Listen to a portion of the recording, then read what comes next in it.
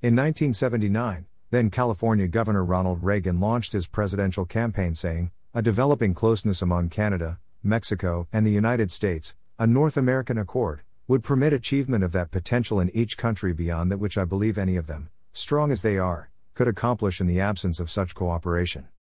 In fact, the key to our own future security may lie in both Mexico and Canada becoming much stronger countries than they are today, he said. Reagan's dream of a strong trade deal as part of an alliance with America's nearest neighbors started to become a reality when his successors, Presidents George H.W. Bush and Bill Clinton, successfully negotiated and implemented the North American Free Trade Agreement, better known as NAFTA. In 1993, Reagan wrote a piece supporting the trade deal in the Wall Street Journal titled "Tear Down the Trade Wall," in which he said, "The reason for a free trade agreement is simple. Throughout history, whenever and wherever trade barriers have been lowered, the participating economies have flourished. Through NAFTA, we will most certainly see a boost to the economic vitality of the US, Canada, and Mexico. It will help mature and expand the North American economy, keeping us globally competitive," he wrote. Fortunately, conservatives in Congress still understand the benefits of trade.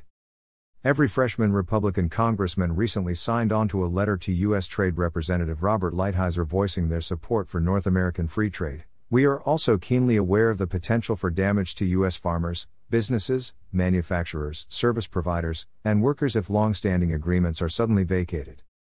Canada and Mexico are our largest export markets, and our $3.5 billion in daily trade with these two countries supports 14 million American jobs," the letter said.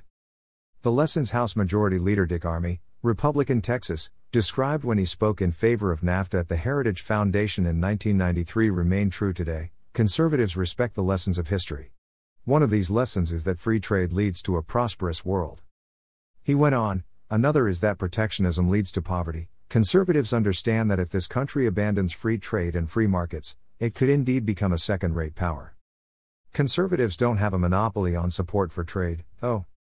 According to President John F. Kennedy, "We cannot protect our economy by stagnating behind tariff walls, but that the best protection possible is a mutual lowering of tariff barriers among friendly nations so that all may benefit from a free flow of goods."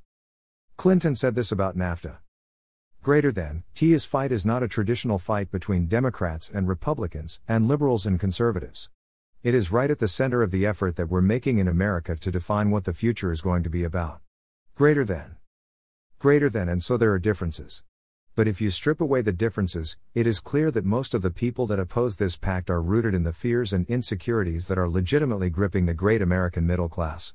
Greater than, it is no use to deny that these fears and insecurities exist. It is no use denying that many of our people have lost in the battle for change. But it is a great mistake to think that NAFTA will make it worse.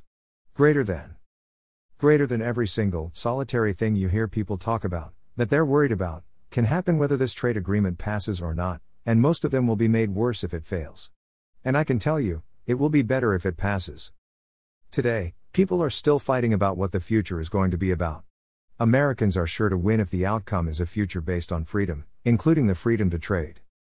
Commentary by Charles Bush and Brian Riley. Originally published at the Daily Signal.